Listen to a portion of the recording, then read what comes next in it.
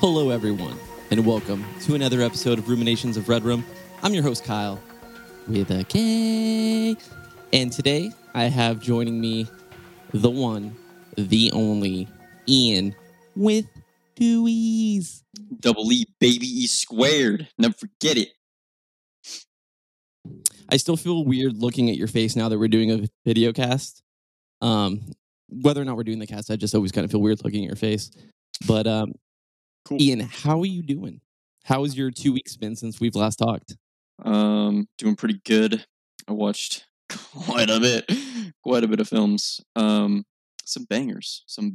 I finished my Tsukamoto Arrow Video collection box set, and that was more enjoyable to get through than I thought it would be. I also watched Demons for the first time, produced by Dario Argento. Perfect Blue. Watched that for the first time. It was alright. And we watched that one James Wan movie, Malignant. Yeah, we watched Malignant, guys.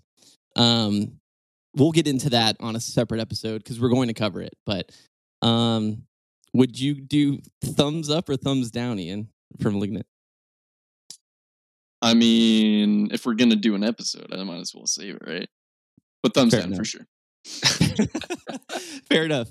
And what are you drinking tonight, Ian? It's a big old mug of whiskey. Oh yeah. Yep. So what kind of whiskey are you drinking? It's a local one. It's called Pepsi. It's like a local grown whiskey company. I've heard of it. Heard it has caffeine in it. And also joining, we have the one and also the only, the New Blood. Brendan, how you doing? I am doing well. I've spent pretty much the past 20 hours. I got a key for the console release for a game called Chernobylite. And yeah, I've pretty much just been playing that recently. I'm not allowed to say my thoughts on it yet until the embargo is up, but this isn't saying anything, but I'm going to do this. So if that's doing anything for you, now that we're on video, that's my entire thoughts on the game. Audio listeners, he's giving 2 thumbs down right now. No, I'm kidding. Those are 2 thumbs up. But you know, I feel like I haven't watched too much of anything recently. I'm on my 4th rewatch of a public access show from Manhattan called The Chris Gethard Show. I don't know if you guys have heard of that. I have not. Yeah, so I've been rewatching that pretty much nonstop and listening to a bunch of ska music. So that's how my 2 weeks. And for anyone who couldn't see, Ian just grimaced. It was a curious grimace. Yeah. So that's what I've been up to, pretty much. Top 3 favorite ska bands. Off the top of your head, the first ones that come to mind. So even though they don't consider themselves ska, Streetlight Manifesto. 2 has to be Real Big Fish, like just hands down one of the like that Tim Burton movie, right? Yeah, the Tim Burton movie. Yeah. And my third one is Bomb the Music Industry, just because I think Jeff Rosenstock is an amazing artist. And he doesn't consider himself ska, and his newer stuff isn't ska, so I'm gonna put them as number 3. Cool. Yeah. Sounds good, man. And you also have something in your hand. What are you drinking? Well, right now, before we talk about the movie, I'm getting into those Central Pennsylvania vibes. Having a nice Yingling lager before we talk about the movie, and then once we switch to talking about the movie, I will be drinking this pounder of Bud Light Lime. Now, not to give too much of a spoiler, but like House on Haunted Hill, Bud Light Lime is more substance over style. So Okay. Don't know how I feel about that statement. And also, I hate Bud Light Lime. So here's what we're gonna do. We'll get into the cast shortly. First, I just want to say that I'm drinking the Boulevard Brewery Bourbon Barrel Quad. It's pretty tasty. I think it's like it's 12.2%. So it's pretty gnarly, as the kids say. But I did watch Malignant, and I was a little conflicted on it. But I will say that after sleeping on it for multiple nights and thinking about it during the day occasionally, that I'll have to give it a 1 thumb up right now. Oh. And it might change. It might change, guys. So that's where we're at with Malignant. But I also started playing a PlayStation exclusive game right now called Deathloop. It's made by Arcane Studios. They made Dishonored and like Prey and things like that. It's a lot of fun. It's a first-person shooter. It's got like a roguelike quality to it. It's got a time loop to where like the game resets if you die and you lose like certain equipment, kind of like Dark Souls-y kind of stuff. But so far I'm enjoying that. Other than that, though, I haven't been doing a whole lot. I've been working a lot. So it was actually nice to kind of get into some House on Haunted Hill because it's a kind of nostalgic movie for me. So I guess we'll just get right into it. House on Haunted Hill, 1999. It was actually released on October 29th, 1999, domestically, and was distributed by Warner Brothers. The director, William Malone, was known for directing 3 episodes of Freddy's Nightmares. Do you guys know that there's a Freddy Krueger TV show? yeah, it's pretty cool. No. I Not haven't seen aware. it. I was actually surprised when I looked it up. So 1989 to 1990 for that. He also directed 2 episodes of Tales from the Crypt, 94 to 96. And he directed the movie Fear.com in 2002. Movie's I, wild. I tried watching about 8 seconds of that movie, and then I turned it off. But I'd like to come back and watch more. I saw that movie at a sleepover way back in the day at Lake Havasu. I have this weird specific memory of Fear.com. I went to like this weird family outing thing at Lake Havasu, and they had like this like house on the lake or whatever. And that night that we stayed there, we watched Fear.com, and I remember not liking it then, and I was pretty young, so I can only imagine now. But I don't know. I haven't seen it since. I actually don't even. I hardly remember the movie. So It's garbage. that's what I hear. This movie has a lot of producers. One in particular kind of surprised me. Robert Zemeckis, Yeah. the director of Back to the Future and Forrest Gump. He Yeah. produced this movie. I don't know how he got on board with this movie, but I found that kind of interesting. Didn't he do one of the Planet of the Apes? Or am I incorrect on that? The Tim Burton ones, like the remake ones? Okay, maybe I'm wrong. Okay, scratch that. No, you're good. So, what I thought was super interesting, which I also didn't know, is this movie was written by Rob White.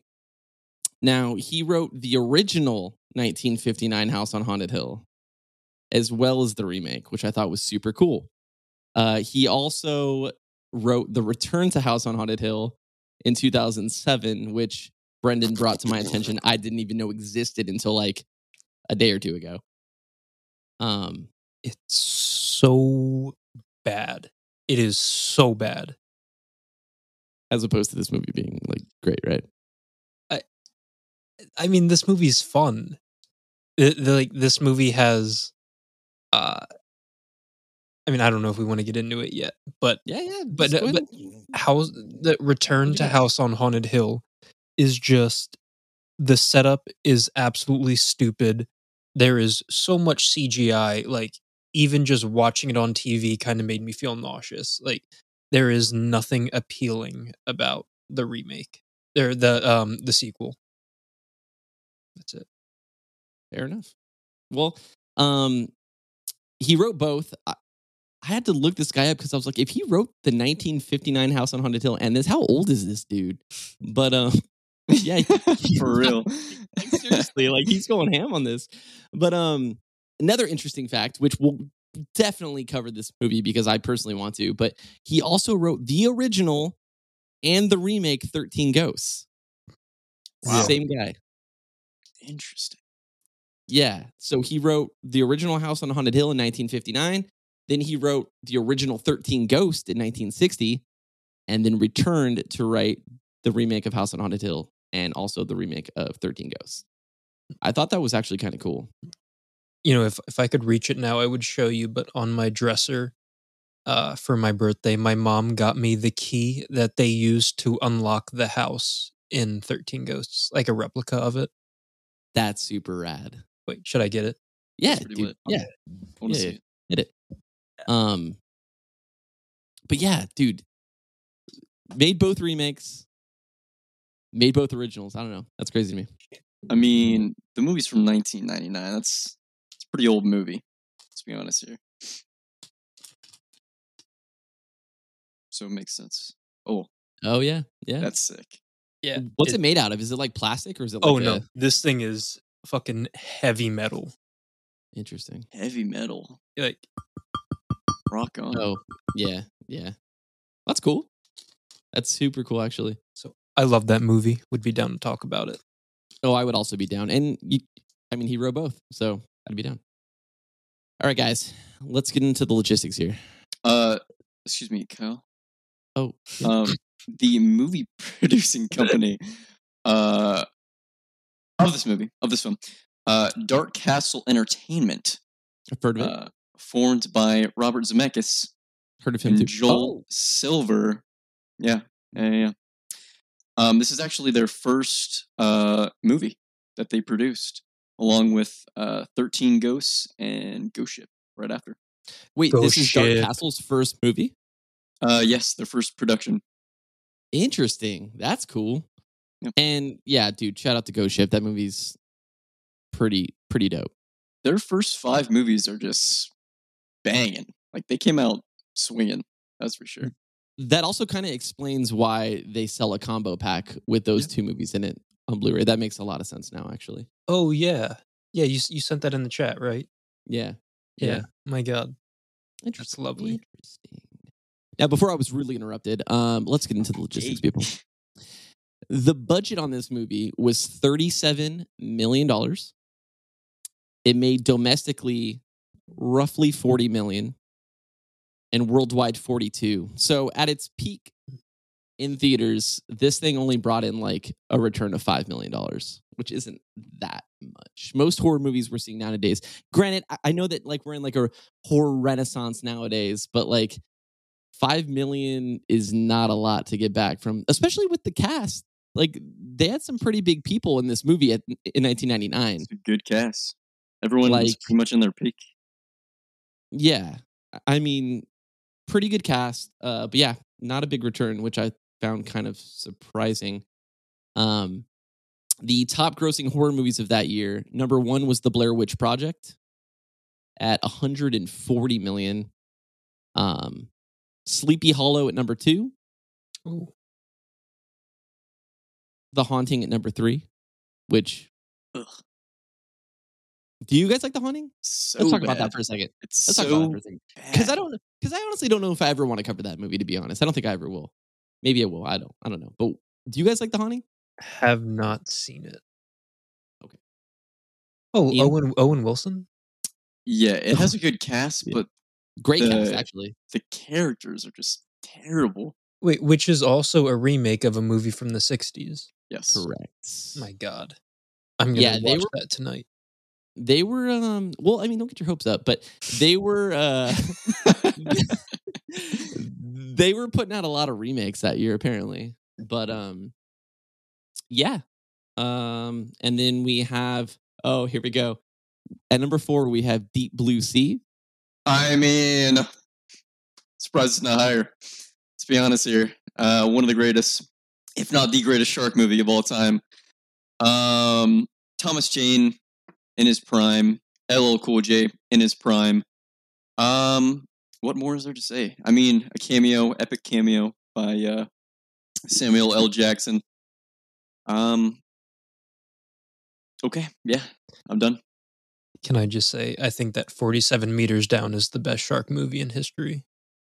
Ooh, haven't seen 47 Meters Down. Now, to go back to Ian's factual spitting out stuff he was doing, I can't actually disagree with any of that. So I'll give you those things. But Hell yeah. I honestly don't think Deep Blue Sea is a horror movie. Brendan, where do you stand on that?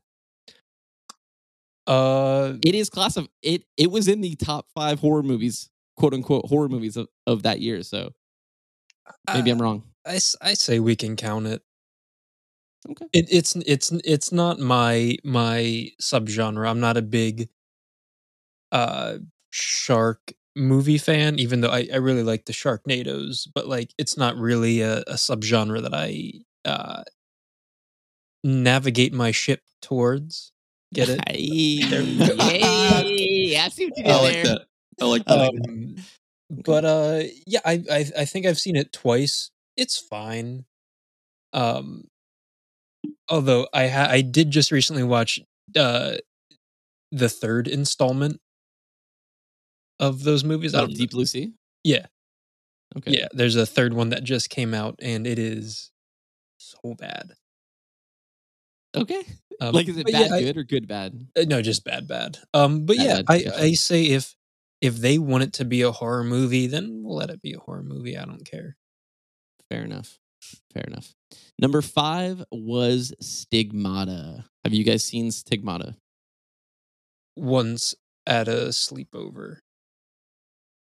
Okay. Do not remember it. I've never even heard of that movie. Really? So I saw it in theaters when it came out. That's the last time I've seen it. So the last time I saw it, I was 11 or 12 years old, and that was the last time. But it's I wouldn't say it's like well regarded, but it was definitely talked about for a while. It still kind of gets thrown into conversations, especially with the whole religious horror stuff. So maybe something to look at. Now, House on Haunted Hill charted at number 6, so it just missed that top 5, but it was there. So shout out to that. The highest grossing horror movies. Oh, I'm sorry. The highest grossing movies of that year, though, were Star Wars Episode 1, The Phantom Menace, which was just huge when it came out. Classic. I don't know about that. Classically terrible. Classically terrible. It's the worst one. You tell me that Can we all Phantom? agree? Can we all agree Star Wars No. Episode 1 is the worst one? No. Can we agree that they're collectively the worst one? Okay, moving on. We have The Sixth Sense at number 2, which I found that interesting. It was the second highest grossing movie of 1999, but not listed in the horror category. That is odd. Number 3, Austin Powers, The Spy Who Shagged Me. Number 4, Toy Story 2. And number 5, The Matrix. But I'm done covering all that bullshit, guys. I'm done. Because as you know, Here we go. we don't cover the Oscars. We don't cover the Emmys. We don't cover the Emmys, guys. Okay? All right. We cover the Fangoria Chainsaw Awards. Now, I'm sad to say that House on Haunted Hill only has, I believe, 1 nomination this year, if I remember correctly. But we're going to go through a few of them here. So the best actor was Johnny Depp in Sleepy Hollow. I can see that. I actually found it kind of crazy because he was going up against Kevin Bacon in Stir of Echoes and Bruce Willis in The Sixth Sense. Those are some 3 heavy hitters right there. I would have gave it to Bruce Willis, to be honest. Wait, you said Kevin Bacon in Stir of Echoes. Yeah. Okay, I don't know why you said Kevin Bacon, and I immediately thought Hollow Man. Hollow Man. Because if it was Hollow Man, movie. then he should have gotten it. But Thank you. if it's up against those other 2, Thank you. then yeah, give it to him. Dude, I love Hollow Man. I just want to say that real quick. I forgot how like messed up that movie was. Yeah, it's actually pretty fucked. Yeah. But yeah, so he took it there. We also, let's see what we got. Hold on. Best Actress Heather Donahue in the Blair Witch Project. Okay. She's the main lead, I'm pretty sure. The Best Limited Release Direct-to-Video Film, Perfect Blue was actually nominated in this category. It did not win. The Day of the Beast, which is a Spanish film, I believe. Ah, yes. Directed by shoot. He has another really good movie with Javier Bardem. Darren Aronofsky. No. Shoot. Come back to me. I'll look it up. I want it. Okay. You're on it. Okay, so Best Makeup, which I'm big into special effects. I like special effects and makeup and stuff. But the winner was Sleepy Hollow, Kevin Yeager. I don't remember the special effects in that movie too much. I remember a lot of CG, so I don't know. But it was up against Idle Hands, Greg Canham, and also The Mummy, which had a lot of CG as well, from what I believe. So I don't get that. But Best Supporting Actor goes to Haley Joel Osment in The Sixth Sense, which I'd give it to him. His competitors were Seth Green in Idle Hands and Arnold Vosloo from The Mummy. I think he plays the Pharaoh guy. No, Arnold Vosloo all the way. Yeah, he's a badass dude. Yeah, I just rewatched The Mummy 2, and then Scorpion King. Not just like a month ago. But they're very underrated movies. I mean, The Mummy's not underrated at all, I don't think. No. But The Scorpion King, where do you stand on that? Again, I was really into the franchise, so I was just like enjoying it for what it was. It's a terrible movie. But it's I think that it makes for a fun little like a mini 3-movie marathon. I think that together watching them in that order, I dig it. Because you're not talking about The Mummy 3, right? You're talking about The Scorpion King. Yeah. Okay. Yeah, because The Mummy 1, I remember seeing that in theaters, and that shit was fucking huge, Oh my god, dude. it was fire. Yeah, the hype around that movie was ginormous, dude. Everybody was talking about that movie. It was a huge deal. And Scorpion King, on the other hand, I think that actually is an underrated movie because it is bad, I guess. And the CGI is atrocious. Yeah, the CGI does not hold up, but I think that movie's great, man. And The Rock is super likable in that movie. I know that's kind of why he's huge now, is because he's just a likable person. But do you remember when The Rock actually used to play bad guys? Yeah. Well, I mean, other than that, did he play any others? Well, I mean, like he was wasn't he a heel in the WWF, right? Yeah. Oh, that's yeah. He was a heel there. Doom. Yeah. I mean, not to do any spoilers. Oh for no, Doom, that's true. Yeah, but mild spoilers for Doom. Yeah, and now I mean, he just fucking plays the good, likable guy and everything. And like, no, I want to see like badass doing bad shit. The Rock. Dude, you make a great point. Actually, I haven't seen The Rock as a bad guy in a very long time, and I kind of missed that. I didn't realize I missed it, so you just kind of brought it up. Best Supporting Actress goes to Toni Collette in The Sixth Sense. She's the chick from The Hereditary, right? Yeah. I didn't know she was in The Sixth Sense. It's been a long time since I've seen that. But Famke Janssen, my girl, Jean Grey from the X-Men movies, who was also in House on Haunted Hill, she was up for Best Supporting Actress, but lost to Toni Collette. So. And then Best Wide Release Film was The Sixth Sense, up against Stir of Echoes, Blair Witch, Sleepy Hollow, and Existence. You know, all I can remember from Stir of Echoes is the scene where someone's being dragged away and one of their fucking nails rips off. I remember that too, because it was in the trailer, I think. Yeah, probably, yeah. That's the only thing I remember from that movie. Yeah. And then here you go. Here you go, Brendan. Worst film of that year was The Haunting. It won. And it was up against The Blair Witch Project. Really? Yeah. It's kind of a Surprisingly. no-brainer there. I mean, Yeah, The Haunting's terrible. All right, so I guess I will not be watching that tonight. I mean, I think you should watch it just to kind of put it in your backlog of horror movies you've seen, maybe. But that would be probably the only reason why I would pay any attention to it. It's fair. if you're But- down to waste 2 hours of your life, I would watch it. I do it constantly. I agree. Or I as well. I'm not trying to speak for you. How? I do have confirmation that Spanish movie, Perdita de Rango, or Dance with the Devil, has Rosie Perez, Javier Bardem. It is a hidden gem. That's for sure. It's a hidden gem. Okay. From I'll check it out. 1990. Damn, I just closed the thing. 90 something. 90 something. So with this movie, House on Haunted Hill, 1999, we have Jeffrey Rush as Stephen Price, which obviously is a homage to Vincent Price from the original House on Haunted Hill. We have Famke Jensen as Evelyn. We have Taye Diggs as Eddie. Peter Gallagher as Blackburn, bitch. Chris Kattan as Pritchett.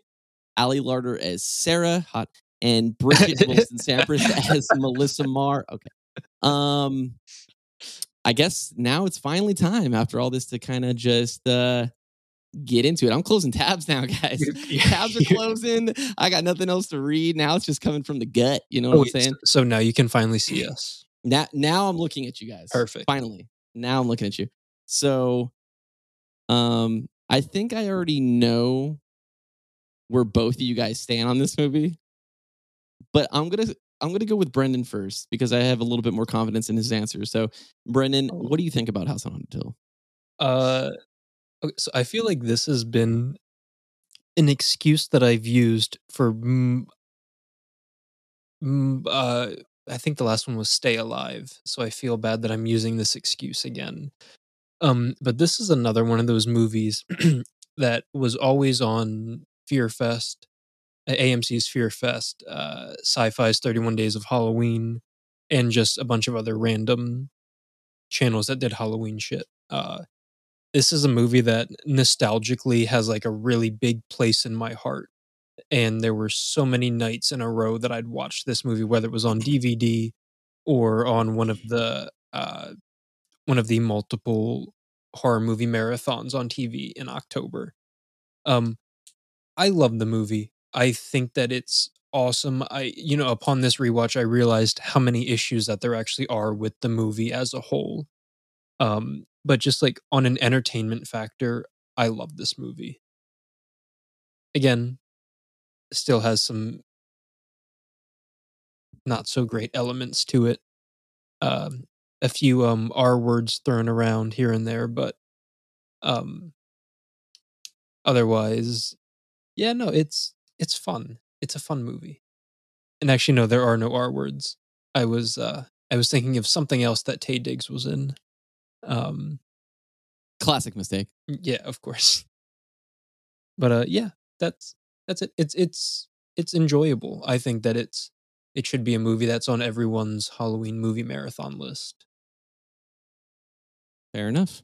Was that the response you were looking for? Well, Or before I was get into thinking, that, okay. before we get into that, we're going to take a quick commercial break to bring you more content from the Ruminations Radio Network. Please stand by. Thousands affected by Hurricane Ida urgently need support. Your donation can help the American Red Cross provide warm meals, shelter, and hope to these families. Please donate today. Go to redcross.org or call 1-800-RED-CROSS to donate to Hurricane Ida. Your support is critical. We can't do it without you. Hey kids, it's Don Shanahan from the Cinephile Hissy Fit, one of the podcasts on the Ruminations Radio Network. If you've been enjoying this show, come listen to Will Johnson and I fight it out over cinema's best and worst on the Cinephile Hissy Fit. Find us and all the great shows over on ruminationsradionetwork.com. Welcome back, folks. I hope that was entertaining. It sounds like there's a lot of good content there for you. Now that we're back, though, Brennan did say that he was going to open up the Bud Light Lime, and I just want to confirm to the audio listeners that he did, in fact, open the Bud Light Lime. Now, Ian, we're talking about a movie called House on Haunted Hill, 1999. now we're getting your thoughts. What do you think of the movie? Kyle, I have a nostalgic feel for these kinds of movies. Late 90s, early 2000s, classic. And this movie had me 100% on board until one moment. There was one moment. No, we'll get there. But No, we're getting there now. Go ahead. we're getting there now. Okay. Well, it was the CGI moment, and the movie up until that point, great acting. Even though the characters aren't written too well, they're kind of annoying.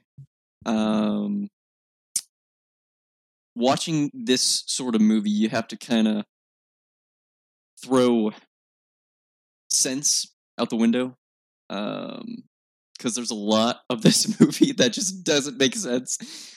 Like that pencil scene in the beginning, where it's like normal. What about the pencil scene? Doesn't make sense. It's like it's just normal pencils, and then they put it through his neck, and there's like a foot long rubber pencil coming out.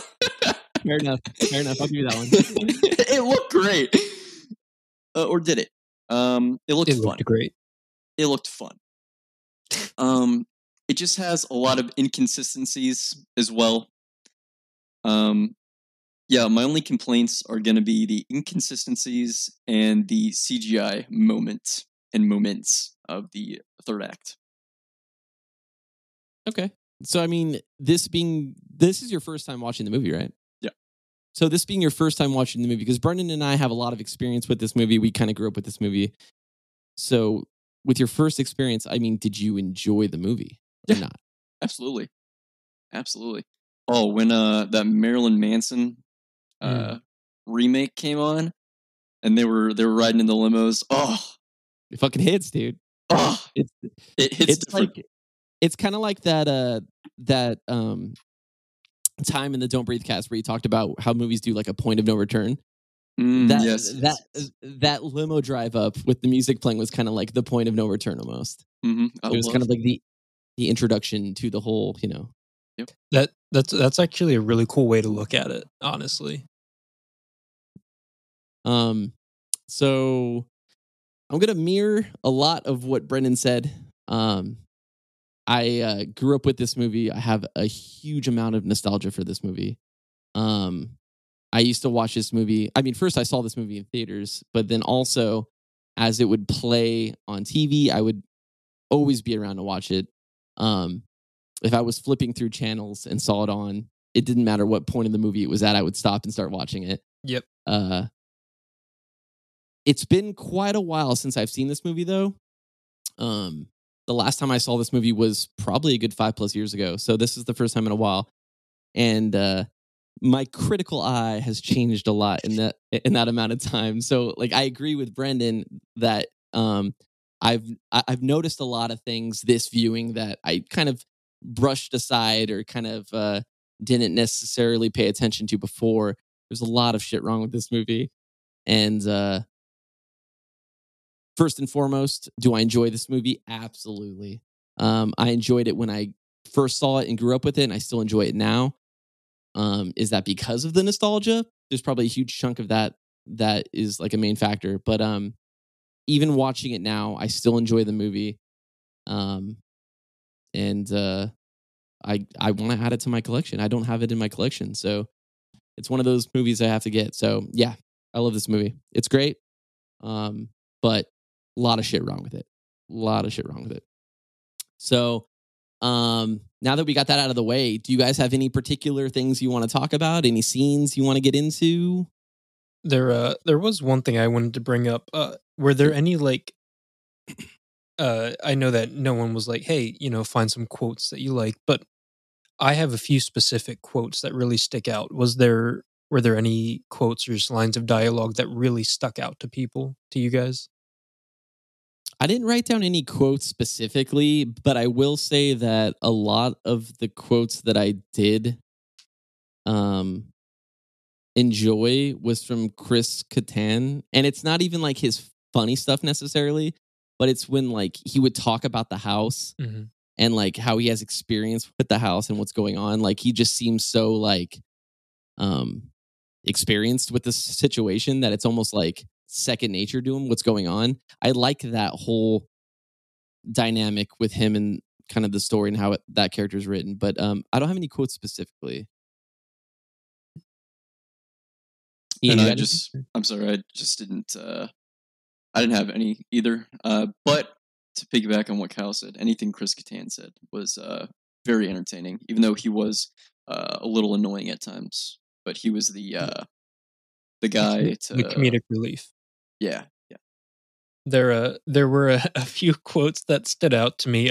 One was a super racist quote. I'm pretty sure it was from Evelyn, where she referred to Eddie as quote Puff Eddie. Oh yeah, no, yeah. And that felt a little racially insensitive, I think.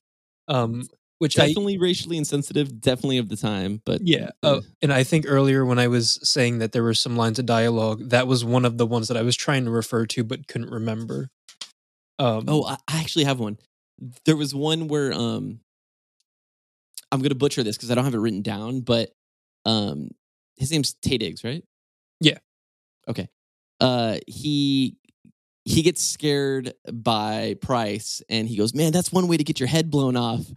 And Vincent Price goes, I'll make sure to throw that recommendation towards Evelyn. Like, as far as like, it's pretty much a dick sucking joke, but like, I thought that was kind of funny. Oh, one of the lines from Chris Kattan that I really liked was, it was just like the erratic way he said it, where he just says, "The house is alive. We're all gonna die." Obviously, my presentation is garbage, but like his manic, like coke energy of delivering that line, I just thought it was perfect. And yes, that's kind of what that goes back to what I'm talking about his like relationship to the house and like the asylum and like his familiarity with it. I love it too. And I mean, Stephen Price has so many good lines. I like how all of his lines are like subtly death related. Like when Evelyn calls him when they're interviewing him, he says, "Can't talk now, darling. They're trying to shoot me here." Like that's just like the worst possible way to say it, but I just thought it was really funny. But I think his most iconic line is where Price he practically like looks at the camera and says, "Sure is a funky old house, ain't it?" I think that line is great. That's probably my favorite of the movie. Yeah, Jeffrey Rush is pretty A-list, and even by 99, right? Yeah, like he's pretty well respected. I'll look up his stuff real quick, but yeah, he's pretty A-list. So like to be in this movie was kind of like a surprise. I mean, I wasn't surprised back then because I didn't understand like like the gravity of him, but like I can only imagine like that was kind of a big deal. And I'm actually kind of surprised it didn't drive sales a little bit more, but yeah, he's great. And there was actually a fact that apparently like he wasn't supposed to look anything like Vincent Price. Okay. But yeah, well, he wasn't supposed to, but then like towards the beginning of shooting, he was like, "No, dude, like we have to go full in on this and commit to this. If you're going to name me Price, like I want to look like Price." So like he put the mustache, which wasn't a thing that was supposed to happen, and he kind of like got all dressed up to be like him, and I think he killed it, honestly. I mean, he looks like a doppelganger, like 100%. So it definitely. I actually forgot that. I forgot that his name wasn't Stephen, or that I thought that his name was Vincent Price in this movie. So for the first half of my notes, it says Vincent Price, and then that's scribbled out, and I put Stephen next to it. I mean, yeah, it's almost the same. Ian, you got anything? No, I mean I like Price as a character. He's probably my favorite in the entire movie. He's very quick-witted, and his acting, his character acting. Like you never know what he's gonna do next. He's it's a very well written character, and he plays that role very well. So there are like a few kills in this movie. There's also a lot of gore in the beginning of the movie. Oh yeah. This movie is oozing early 2000s, even though it technically is a 90s movie. It was probably filmed 98, released 99. So it didn't have that 2000s touch yet, but it almost like started the whole thing. I'm not going to go as far as saying started the whole thing, but I'm like, well, no, I think that's an accurate statement. I would say if this movie was made like 2 or 3 years later, there would be so much fart rock in it. Like it would be insane. yeah.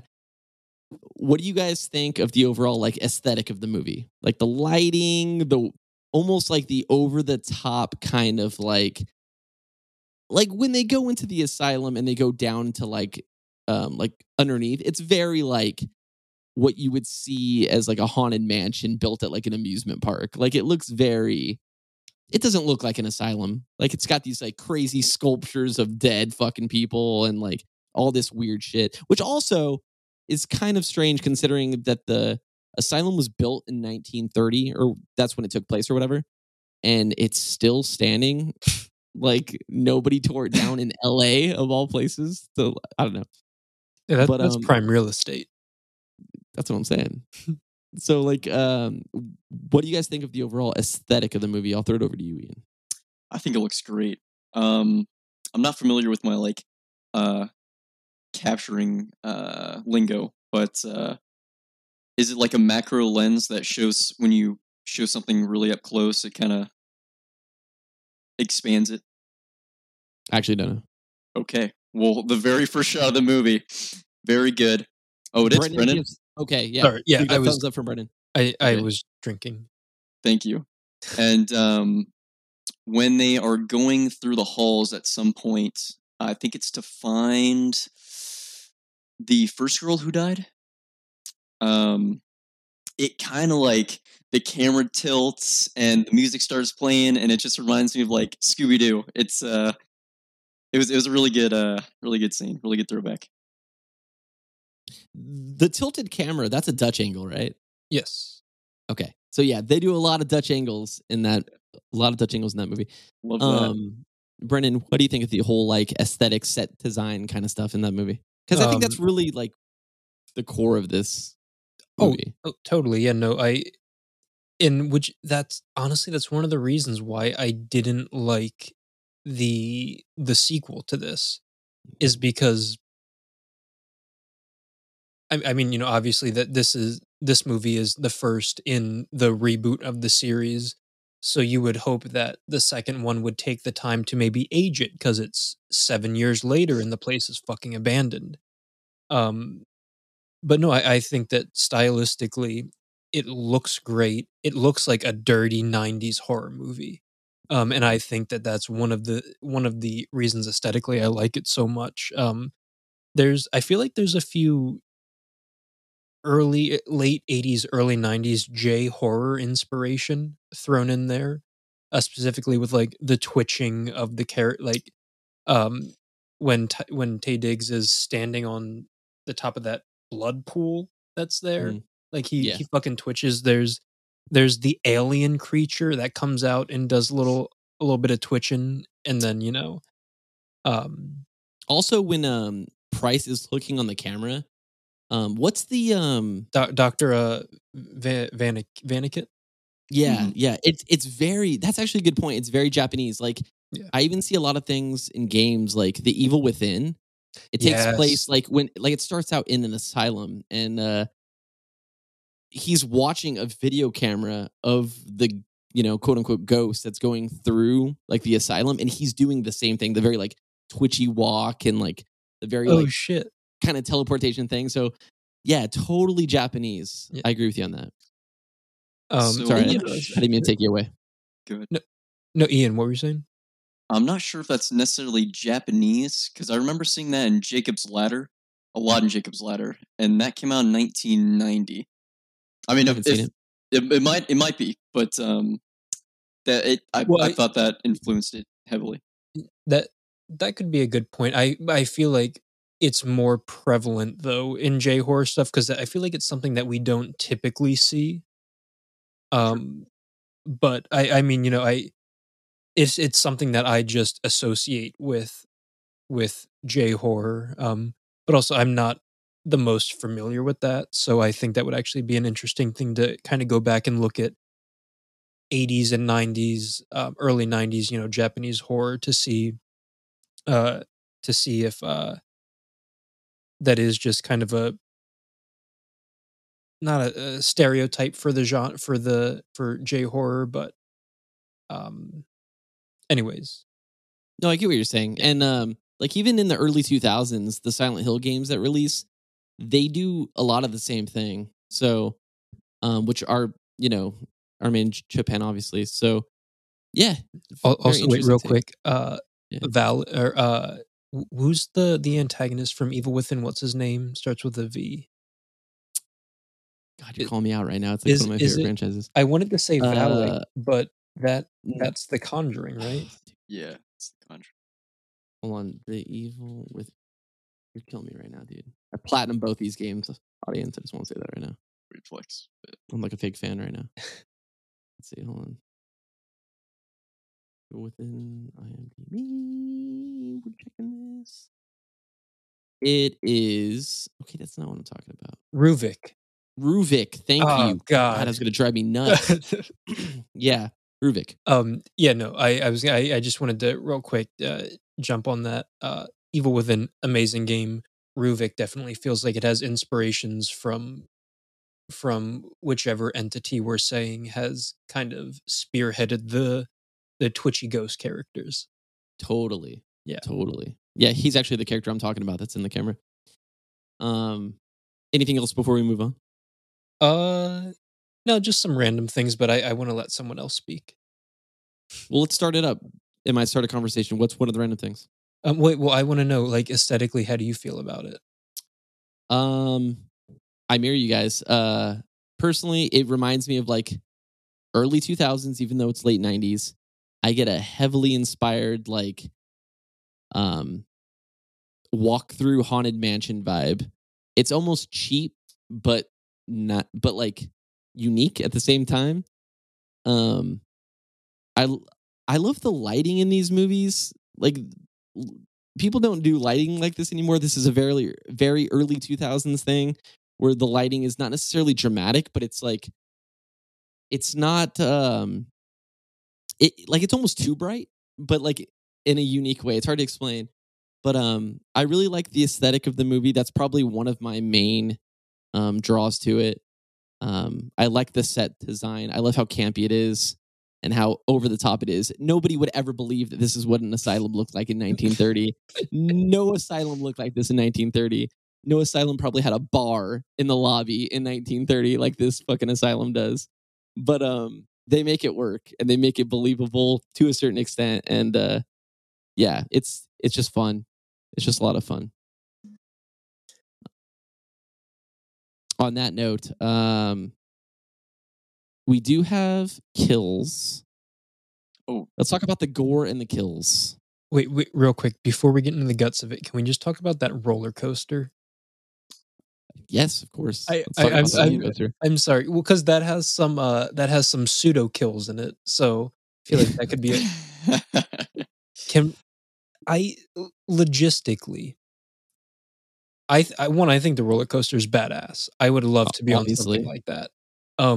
2, the roller coaster is about 3 minutes long.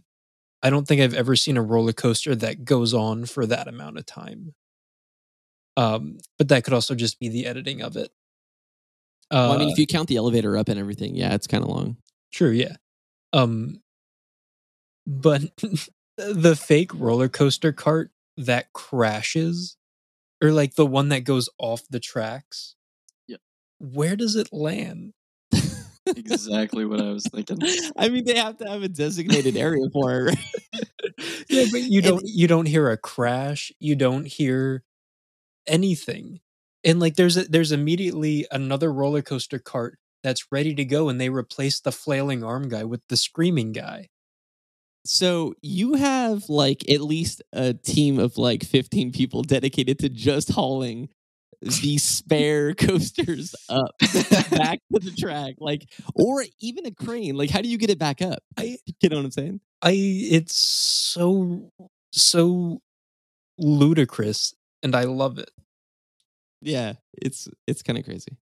So I would totally go on that ride though. Just saying. I had the idea that they worked out the geometry to when the first roller coaster goes off, it connects with another one. It just comes back.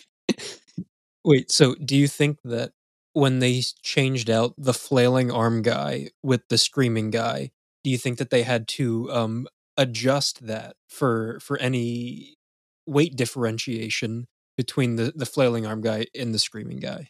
It's a great question. Yeah, they probably did all that math stuff. I mean, Price did say in the movie that he had like a master's in engineering or something. Yeah. So, I mean, there's your answer. I feel like there could be an entire episode on just the roller coaster alone. Yeah, you're probably right. But yeah, the kills. Let's talk about the kills. Oh, by the way, shout out to Georgie, but that camera guy, we're not going to reference him. Dude is I don't watch the show. I know he's from Buffy the Vampire Slayer. Oh, Angel. Or Yeah, no, not Angel. no. I'm sorry. Spike. His Yeah. name's Spike. Yeah. Yeah, because Dom pointed that out too. Because Dom's like, my girlfriend is really into Buffy, and he's like, "Oh, dude, it's Spike," and I was like, "Oh shit, oh. Spike. It was Spike." Oh. No. Also, I mean, dedicated to that role. Just he slayed that. He slayed that role for sure. No pun intended. There's a pun intended. It was. All right, cool. All right, guys. So we're getting into the kills here. The movie starts off actually. I think the start of this movie is the strongest in the asylum, and just showing the madhouse, showing shit hit the fan. I kind of wish there was a little bit more of it, but that probably would make this movie longer than it really needed to be. So what do you guys think of the first kill, the pencil kill? I think we got a little bit off Ian of the 3-foot pencil. A+. Brennan, what do you think about the overall special effects in this movie? We'll start with you. Well, I do want to say something that you and I slightly discussed before we started recording. I love how the composition on the score for that scene is called Pencil Neck. Yes. Guys, look it up on Spotify. The original soundtrack to House on Haunted Hill, track number like 2 or 3, is called what? Pencil Neck. Pencil Neck. Yeah. Pencil Neck.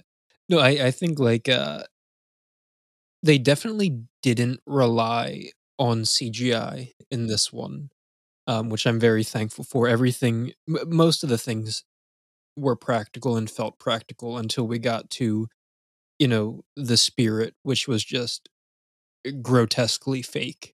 But no, the pencil neck scene it looks great. The one other thing I wanted to talk about, the security guard who gets his fucking face melted out. Yeah. That reminded me, isn't Scary Movie 2 a parody of this movie? I thought that because when I was watching it, the downstairs kind of like caverns area look like that. Yeah. But And one of the characters in Scary Movie 2 gets their face melted out like that. Scary Movie. I don't remember that. 2. Yeah, there's the person that Tim Curry has watching David Cross. Isn't it David Cross that gets his face melted out? Because David Cross is the one watching all the cameras. Yeah. I do not remember that. I've seen that movie like I kind of wish I can give you a standing ovation. As much as I like Scary Movie 1, I think Scary Movie 2 is my favorite. I agree with you 100%. Scary Movie 1 just nails everything, but Scary Movie 2 just dials it to 11, and it's just too good. But Scary Movie 2 did come out 2001, so it could have made fun of it, which makes sense. But anyways, to go back to your initial question, Scary Movie 2 is a great movie. The special effects, no, I think that they're really cool. The alien creature, the design on that creature, which I don't really know what that symbolizes. I think that character is super cool. Yeah, it's honestly just up until the CGI that I have a problem mainly with this movie. I agree. Ian, what about you? That pencil effect, though it keeps its shape and length, but completely goes through his neck. Just great work, just great thought and effort put into that kill. But no, the inconsistencies with the scares is my problem here. The opening, no pun intended, but when they're slicing that guy, the patient open with the scalpel, and it's like super bloody and gory. I was like, this is awesome. Let's get some more of this, and then just never happens again. Like none of that gore happens again in the movie. Same with pretty much every other scare except for the head shake one. But that's when the executive goes to find what's his name? Tay Diggs. And we know that the house is using his ghost, I guess, or is creating a ghost that just never happens again in the movie. Like it's all for the one. ghost doppelganger kind of is like a one and done kind of thing. Yeah. I don't know. Yeah, I agree with you, Ian. It starts out strong. Like I said, the beginning of the movie starts out super strong, and you're like, it ramps it up, and you're like, this is gonna be gnarly, and then it kind of like the scares and the gore kind of trail off a little bit. I mean, we have like Peter Gallagher, Blackburn. You see his head as the door opens, which is but it's like a severed. Odd. Yeah. Do we really think that she did that? That's a good question, actually. Who cut his head off? I think she did.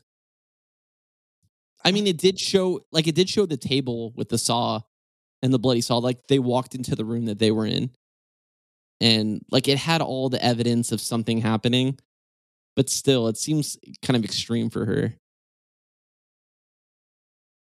Do you disagree, Brendan? No. I'm because I also tried to think logistically. Like, yeah, I'm not saying that she's a powerless person, but she's like what 5'5" and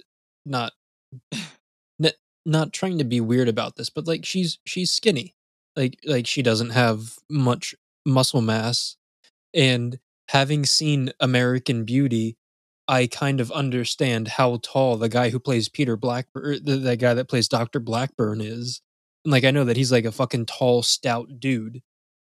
And I don't think that she could have pulled his body, but it would have taken like quite a fucking long time to get him there. Yeah, but we don't know how long the period between them finding the body was. That's true, but there was no trail of blood from the surgery room to the. There was just a puddle. Just a puddle. What was it? What was that thing called? The I have it written down. Yeah, I almost wrote it down, and then I was just like, saturation chamber. Yeah, saturation chamber. Gotcha. Yeah. Make a madman sane and a sane man mad. Ooh. Boom. So yeah, I don't think that she could have gotten him there, but like the ghosts weren't helping her. So I don't know. I just chalked it up to a what is it? Like that story of a mother who flipped a car because it was on her baby or something. Like she was just full of adrenaline in the moment and was able to drag him there without creating a blood trail. Yeah. I guess it is what it is. Other than that, though, there was the scene where Miss Price gets electrocuted, a little bit of blood. We do have actually Melissa Marr, which is she was in Billy Madison, wasn't she? That is correct. Let me just take this off real quick. Oh, that setup was perfect. The execution was even better. So yeah, we had her all cut up, diced up in the like the cabinet at the end. Yeah. But again, that wasn't like happening real time. It was kind of just props placed. So I'm not too impressed by that. But This movie's rated R, right? it has to be. It has to be. Because it doesn't feel rated R in hindsight. Really? It Like is with all the rated R. blood and the decapitated head and Oh, okay. I mean, Boobs. Yeah. boobs, a lot of boobs, that's true. Okay. Not a lot of boobs, Not a lot lot of of boobs. Just I like mean, death-wise, it doesn't, because you don't see any outlandish deaths, really. Pencil Except- neck is pretty much except like for the beginning, yeah. the most grotesque murder you see. Yeah. I mean, it's got to be rated R. I could look it up, but I'm just gonna safely assume that it is. Yeah. I'll take your assumption. But yeah, I'm gonna have to agree with you. The kills were all right. The gore was okay. Started strong and then got progressively worse. So Ian, I agree with you on that one. Thank you. So Someone ate all the kids' lunches. somebody ate all the kids' lunches. So all right, guys. Is there anything else you want to mention about the movie before we get into our final thoughts and reviews? The ghost looks like a Rorschach test. Oh, wait, actually, I agree. dude, yeah, why have we not talked about this yet? So the ghost, yeah, the whole ending, house is alive. I mean, we talked about the special effects or whatever. I think we could all agree that they're terrible. But what do you guys think about Chris Kattan's ghost at the end? Puts him out with that. Probably the highlight of the movie, if I'm being honest. But what do you guys think about the special effects? The ghost, the killer ghost at the end. Chris Kattan's killer ghost, or We'll start off with just the ghost, like the big Rorschach, some would say gaping vagina, ghost at the end. Immediately dates the movie, in my opinion. I hated it. Okay. That was a quick answer for me. And Brendan, I'm going to pass it over to you. Well, what do you think about the Brendan's final? Dying right now, so I think you're gonna have to come back to him. We're going to take a quick commercial break. No, I'm just kidding. Oh my god. I don't know why I thought that was so funny. Because it was. Oh no, it looks terrible. It looks terrible. Okay, and we're moving on. All right. We're getting into the final thoughts and Red Room rating of House on Haunted Hill 1999. Brendan, I'm going to let you take a swig of that Bud Light Lime, and then I am going to pass it over to you. What are your final thoughts and rating on House on Haunted Hill? Final thoughts. We forgot to talk about the nightmare sequence when Price guys. is in the saturation chamber. Let's talk about it. What do you got? Just that I wanted to mention, that's honestly the most like horrific scene in the entire thing. And I just think it's really dope. Do you think that there was any connection to the fact that I believe he saw hold on, I'm looking it up. I believe he saw Melissa Marr's ghost, but nobody else's. So do you think he was seeing the people that died in the house? I think it was a mixture of that and his preconceived ideas of what the house was. Because some of the stuff was just like really weird and somewhat inaccurate of what had been going on. So I think it was a mixture of the ghosts and what he thought the house to be, what he thought the house was. What do you mean by that? I feel like one of the ways the house derives its power is based on how people perceive the house and what they think it is, because they've heard all the stories, they've heard all the horrors that have taken place there. So I feel like the house really thrives on that negative energy that it brings.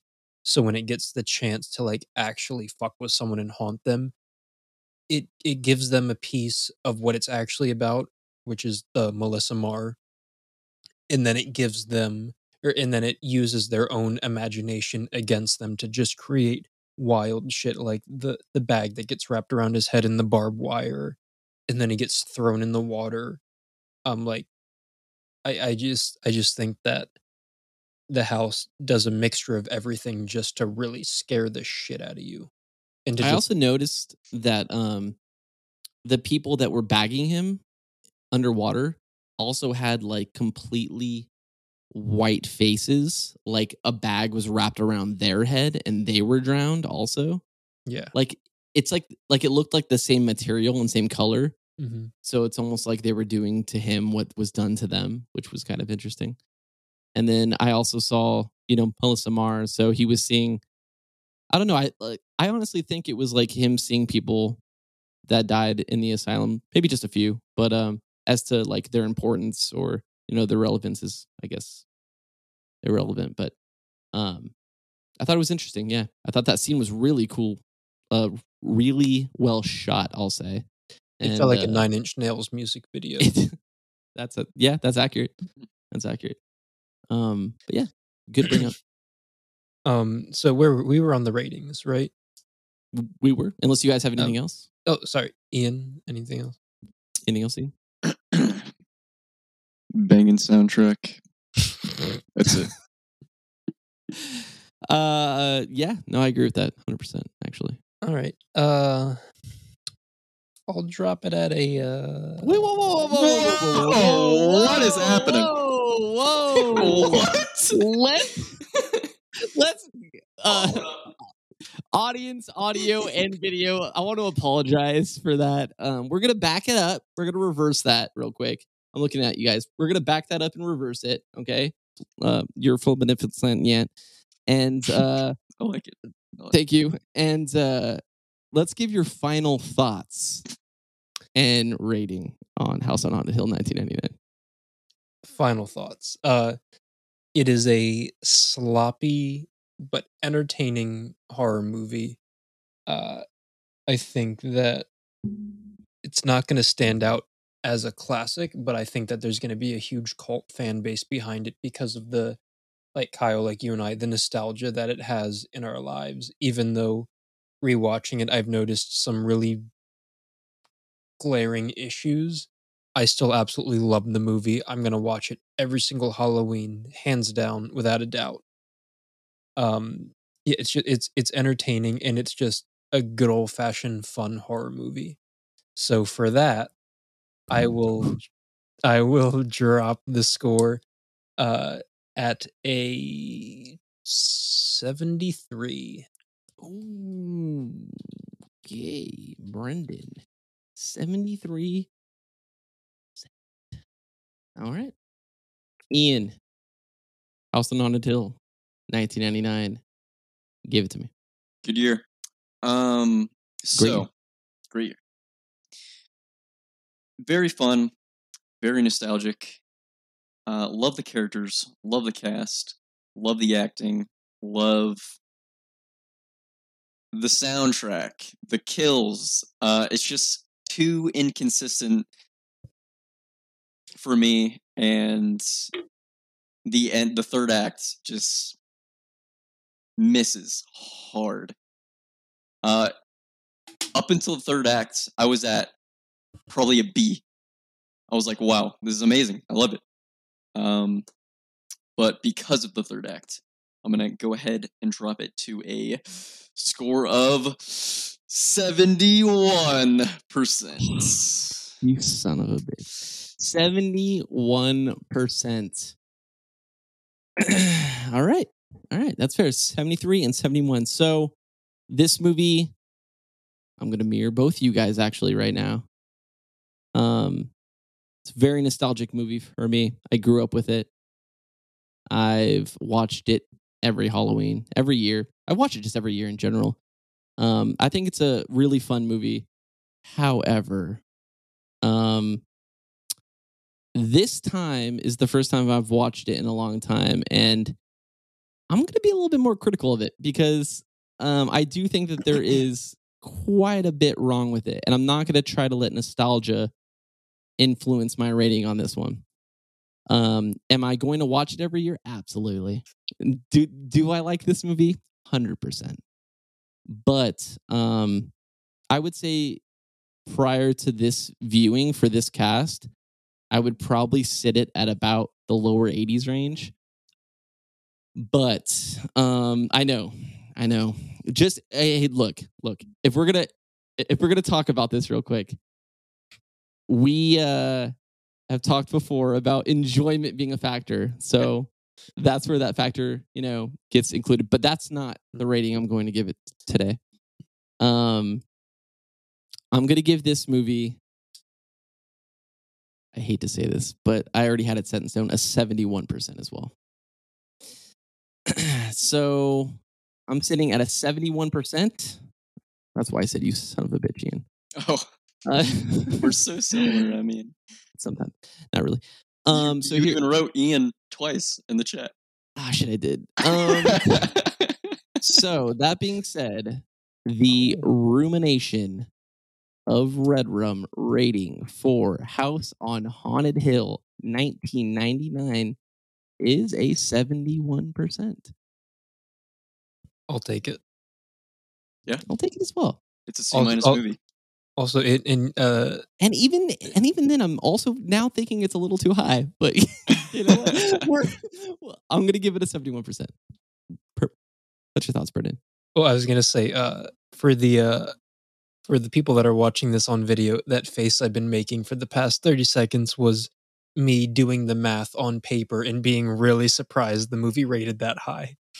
Yeah. No, if we're being 100% real right now, like I just said, 71% seems a little high for me. But well, I mean, when you said lower 80s, I was like, yeah. Well, that is like the nostalgia talking. Yeah, and so that's why I'm saying after viewing it now, like it's nowhere near that. And I would even go a little lower, but I did enjoy my viewing this time. Yeah. And I think that we've all kind of established it that it's a 71. Rotten Tomatoes would disagree. But guess what, guys? That's the Ruminations of Red Rum rating for House on Haunted Hill 1999. This has been another episode of Ruminations of Red Rum, the gaping vagina of the Ruminations Radio Network. If you like what we're doing here, be sure to follow us on Instagram at Ruminations of Red Rum and on Twitter at of Red Rum. That's OF Red Rum. And please subscribe on iTunes or Spotify and make sure you hit us up with a review and give us a rating. That being said, I'm your host, Kyle, with a K. And joining me, I have Brendan, the new blood. Watch out for bricks thrown through your window. And Ian, with now 2 E's. Double E square, baby. I hope you have a good day. I know you're listening in your car right now. You're probably driving to work. You're going to have a bad day at work because work sucks. But you know what? Yeah, I don't really know where I was going with that one, but enjoy yourself for at least a moment while listening to this. Stay spooky, folks.